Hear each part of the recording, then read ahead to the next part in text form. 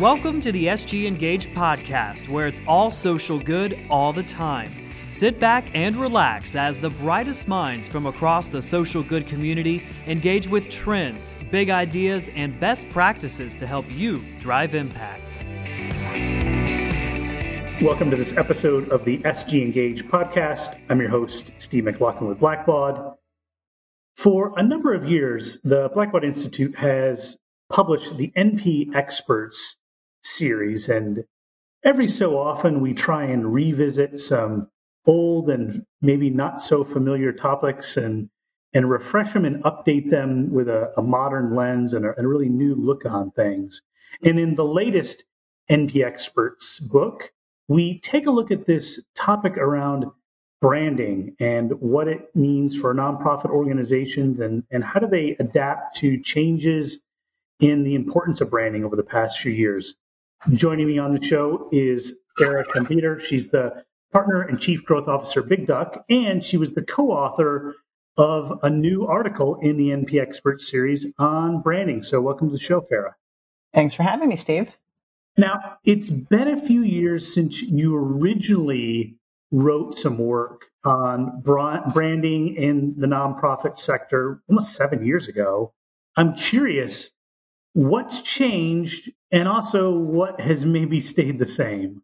Yeah, it's a great question. You know, the original article that I wrote in 2013 in the first NP Next ebook, I believe, was really focused on email marketing and how organizations can use email specifically to build relationships with their supporters, constituents, activists, donors, et cetera, in order to, of course, not only get their brand recognized, but again, create change. And I think in the article that I co-wrote with Sarah in the 2020 version, we're really focused on going beyond email as just, thinking about the entire digital experience. So the new article really thinks about both how brand has shifted as well as the online tools. And I would say, just starting with that last point, that's in part the biggest change in the past 7 years. The tools we use, what we consider commonplace. As I was co-writing this new article, I looked back on some data, and it was interesting to remember and think about Google Plus, where, in 2013, just as many people had accounts on Google Plus as they did on Instagram. Fast forward to now, Google Plus is a distant memory, and Instagram has only risen in popularity, along with new tools like Snapchat, TikTok, et cetera. And even how we use Instagram, though it was around in 2013, has changed. We now have Instagram Live interviews all the time. People are sharing stories. There are different things we can do on Instagram. We still can't post an active link on Instagram beyond our bios. That has not changed. But there's a lot more that we can do. So what that means is, as there are new tools available, that means that your supporters, your donors, your activists, everyone are looking for new ways to connect with you and have just even higher expectations of what you're going to be doing with those tools and what they can expect to find when they do, add you, follow you, see you in their feed. And so, to your point, there's always new tools emerging right now somewhere in a garage somewhere. Someone's building the next TikTok before everyone's even using TikTok, and there'll be new things. And even the tools that we're using today are morphing and evolving and changing, right? The use of email as a communication mechanism isn't what it was 5-10 years ago. Like you said, how we used Instagram previously or Facebook or Twitter, it's in constant flux, right? All the time. Mm-hmm.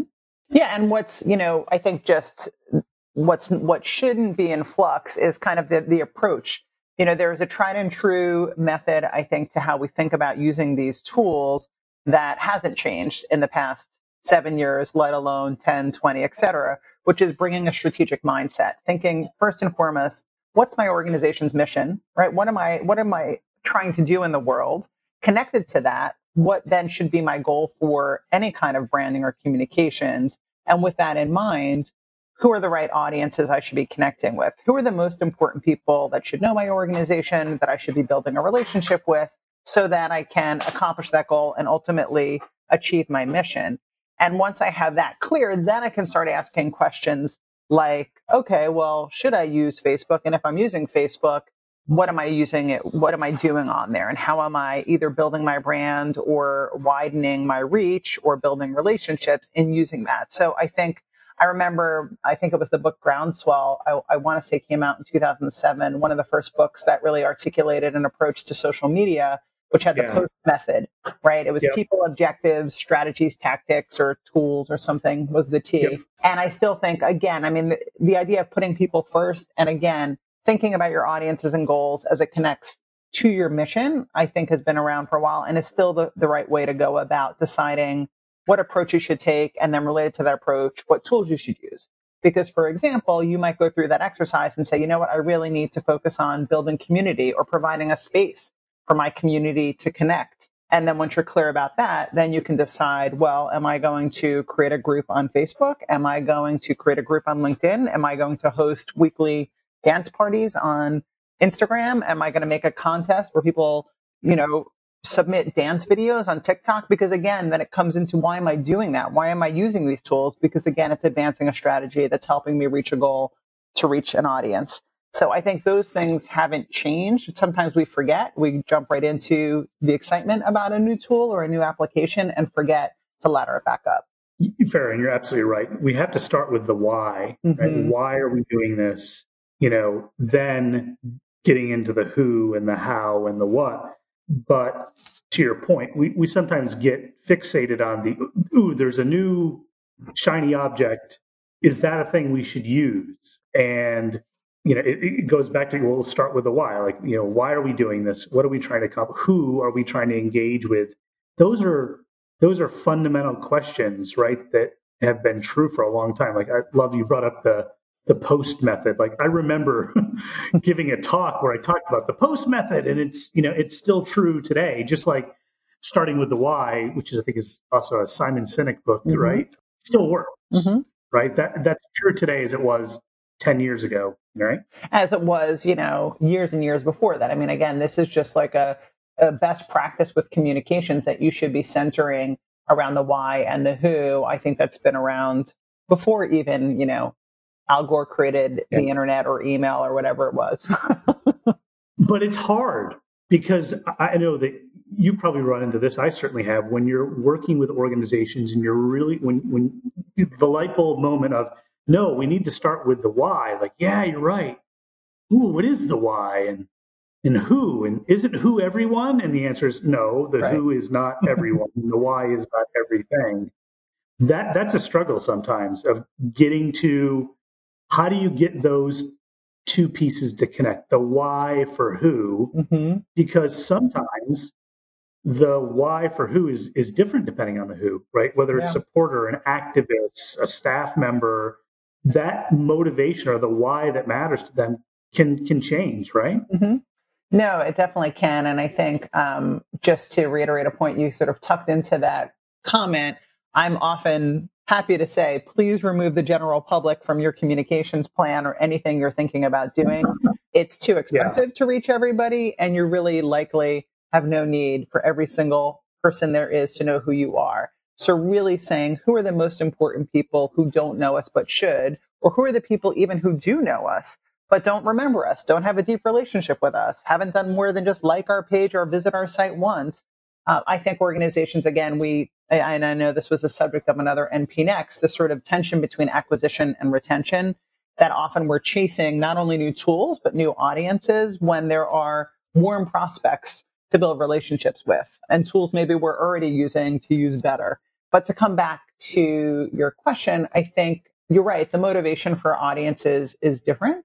One of the first places to start, I think, from a branding lens, right, coming back to the branding topic and all of this, is that we really believe branding is not a one-time only thing. It's not just a new logo or a beautiful website. It's really clarity around who you are, what your voice is, how that connects to, again, your mission. And then how do you use that to build relationships, to shift perceptions, to generate behaviors or actions that help advance your organization's mission and maybe even lead to some kind of culture change. And I think coming back when we're trying to answer the why, it should always come back to the purpose or mission of our organization And then thinking about where are we right now and where do we need to be given our organization and our strategic plan, also given the climate around us in this moment as we're recording this in July 2020. There are a rise in conversations and recognition around the need to address racial inequality and racism, and organizations are bringing that into their brand, into their communications, into what channels they use and how. And I think we have to keep questioning these. And we have to first get clear around what do I want those audiences who know me to think of me? How do I want to make them feel? In brand raising, which is the approach Big Duck has developed and advocates for, we think about positioning and personality. Again, what's the big idea in someone's mind about you? What's the way you want to make them feel, the tone and style? And if we can first agree universally what that should be, then we can get into different audiences. And while we want those audiences to have the same general perception, we might get into thinking about their motivations and why should they know us? Why should they care about us? Why should they feel a certain way? And that might be when we start getting into segmentation and using different channels to reach different people. Now, you've used the B word and the C word, branding and culture, and it makes me wonder, what is that intersection between the two, between brand and culture? Because oftentimes branding is about a promise you're making to people, but those promises or expectations are often culturally driven, right, from the organization. Culture is what you do when no one's looking. How do you see that interplay between brand and culture? Well, I think maybe the shortest thing that comes to mind is the delivery on that promise, right? I can say, I want you to think my organization is X and feel a certain way about it. But if the actual experience of the organization doesn't uphold that, then there's no way I'm ever going to have that association or perception of you. And that starts with your organizational culture. So for example, if an organization, a nonprofit organization or a social good organization wants me to think that they're friendly and accessible, but I try to get them on the phone and there's a voicemail system from hell and I can't get anybody on the phone after 30 tries, or I send an email and no one ever writes me back, then they're not going to ever feel friendly and accessible. And that system may be set up and that email might not be responded to because of the internal culture and who has access to what and who makes what decisions. So it's all related. And I think there is the internal culture piece and the external culture piece. And I think oftentimes with branding, the focus tends to be on the outside. It tends to be, all right, what do I want the board, the donors, the volunteers, the activists, the funders, the policymakers, the media, what do I want them to think of us? And what do I want them to know? And we forget to prioritize. Very perception. Exactly. Right? And the number one staff really for a brand, if you want it to stick, you want it to make that impression, has to be the staff. Because the staff are the people who are representing the organization day in, day out. And if my experience with that staff person is not one that in some way reinforces what I'm hoping for, then again, that organization is not going to be able to uphold that desired perception, if that makes sense. No, it makes total sense. And I'm totally riffing here on the spot, but it's almost like there's an ABC, right? Authenticity is that connection between brand and culture, that you might want to be perceived some way as a brand, but you actually have to walk the walk and talk the talk, right? It has to be authentic. It has to match. And that's the connection to culture, right? Saying, here's what we're trying to achieve, or here's how we are. But to your point, if I call into the organization, or if I participating in program work or whatever it happens to be, if I don't feel like it matches, I call BS on it, right? I know, exactly. And I think, one of the things that we're often saying when we work with organizations is that when you're thinking about your brand strategy of things like positioning and personality, one foot might be rooted in aspiration. This is what I hope people think of me. This is who I am on my best day, and authenticity, right? You can still look forward. You can look to like, these are the best of the best, but you have to own that authentically or else you'll never achieve it. So I was imagining some kind of Venn diagram when you were talking with the ABC. The other, I think where tools come back into play, where digital applications, your email, your website, social is another chance to express that culture and to live up to the authentic promise that the brand is trying to achieve. And again, if how I use these channels, what I say, but also how I respond when there are comments, when there are things submitted, really, I think is where it really comes to light, and where if I am not responding in a way that is how I'm hoping people think about me, then I'm never going to get that association. Or if I'm responding in a different way, then maybe I need to revisit what it is I want my brand to be, because maybe that's not correct. Yeah, and we're now, way into a world of multiple communication channels and digital, and so it's not a new thing anymore. So being responsive is table stakes, right? It's not even really open for debate whether you should be responsive. I think we're now moving into how are you responsive, and I definitely see this with organizations where they struggle on what's the personality or tone of their responsiveness. That some organizations, there's a bit of whimsy, there's a bit of tongue in cheek, there's the use of memes, other things. And then there are other organizations where you can tell the personality has been developed and filtered by a committee of 12 people to decide what was the tweet response we were going to send. Is that something you see too? Definitely. And usually the latter, where it's gone through 12 people, is probably devoid of personality. It sounds so neutral that it is forgettable. It doesn't make any kind of impression or leads to a negative impression. And I think that's certainly one of the things we saw early in the advent of social media, was that 12 people have to approve this tweet, and trying to get people to realize that's not how a tool like Twitter works. It needs to be more instantaneous. It's very real time. It's not like the 30 people who have to approve your newsletter. It's different. I think, I hope organizations have created systems and different ways of working together where that's not the case for every single thing that goes out, but it may still be. And I think the more that there are reviews and people getting involved, the more watered down it becomes. But if we're clear about what we want our tone and style to be, and we work together on a few examples, then hopefully, 2 or 3 people can review something and not a committee of 12.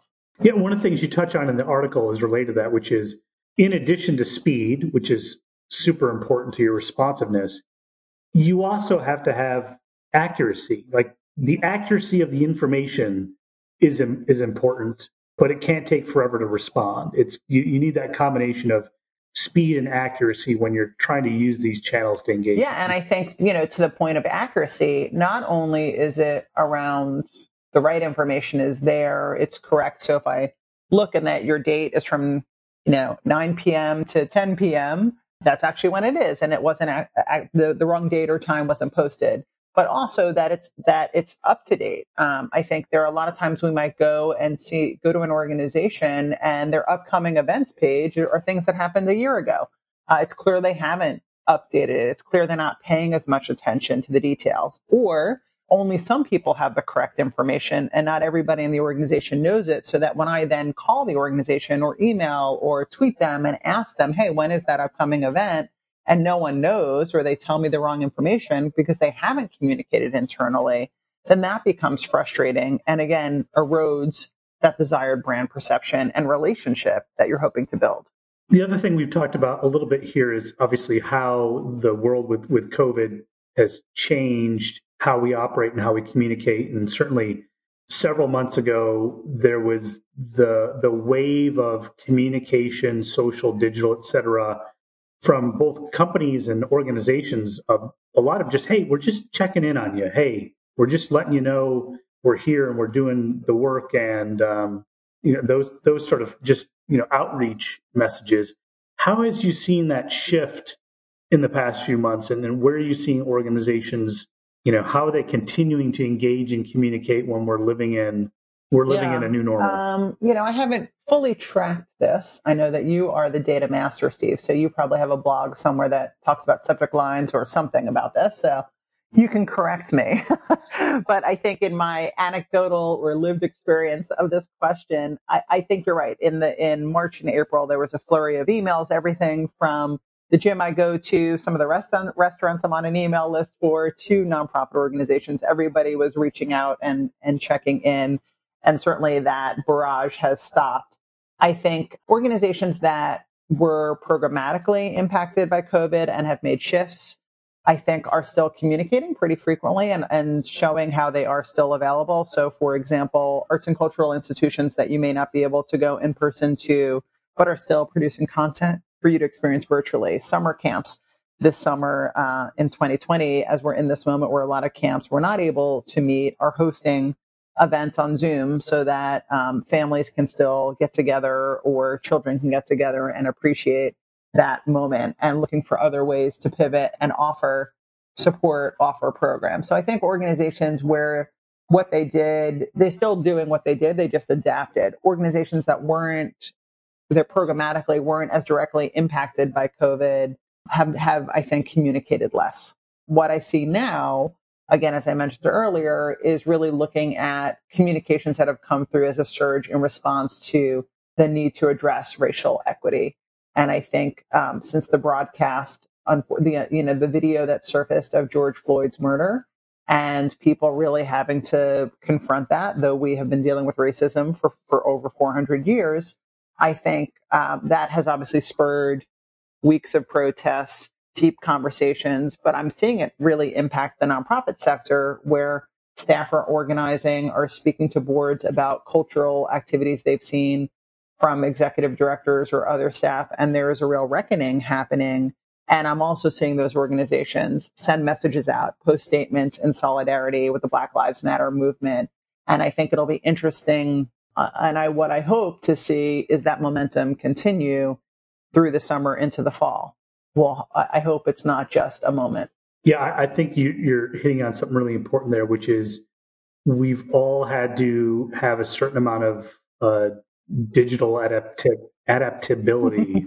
Just made a new word there, maybe, about our ability to adapt these different moments when things come up. Whereas, in the past, either, this will blow over, or again, we need a committee of 12 people to decide the messaging and it's going to take 6 months. There's a lot more need for adaptation at a certain level of speed that is just, and for some organizations, uncomfortable. And for others, it's more natural for them to be responsive in that way. And I think particular when organizations are dealing with what they might find to be sensitive communications topics, this is where it does help to certainly have more than one person reading it. I know we certainly internally at Big Duck, as we've been working on our own diversity, equity, inclusion, and commitment to anti-racism, and talking about what we're doing internally or even what we share externally, the more eyes we have on something, the more feedback we get, it tends to be better. We're questioning even what we're saying. We're not doing certain things. We're removing certain things. I think it is helpful, certainly, to get feedback, because people will see this in different ways. And I think it can be helpful to remember. One of my colleagues often is saying this is a marathon, not a sprint. We've got a long way to go, and we have to do this work bit by bit. That doesn't mean we can just, sit and say we're going to do it. We really do have to do it and take action, but it's important to do one step at a time here. And if your organization has never addressed in this conversation racial equity, and you're really at the beginning stage, what you need to focus on is different than an organization that's a social justice organization that's led by people of color who are talking about this every day, and bring a different lens to it. Yeah, I totally agree with the marathon versus sprint. And that also means you've got to pace yourself, which is okay, but you can't stand still. So you might have to pick your pace, but and like you said, in some organizations it may be more of a fit for the culture or the mission of the organization. For others, they've got to, it's baby steps and moving from there, but starting to move in that direction of being able to be responsive, be authentic in a much more sort of at the speed of life, how these things are happening today. Yeah, I think that's very true. And for some organization, it's a real struggle that goes back to the earlier point of culture. And I think looking and questioning how a culture works and what's happening in our culture. And I think that is important to address first before we do think about any external communications. Farah, really appreciate you coming back on the show and sharing some insights from your latest NP. It was a pleasure. Always great to talk with you. Thank you for having me. And I think if folks are interested, we've got an ebook all about strategy that really thinks about how you approach, setting goals and audiences. To come back to that earlier point, we also blog and have lots of other content on our site at bigduck.com if folks are interested in digging into these topics more. Perfect. And we'll put some links in the show notes there as well. So that's it for this episode of the SG Engage podcast. This episode is brought to you by the letter B. Thank you. Thanks for listening.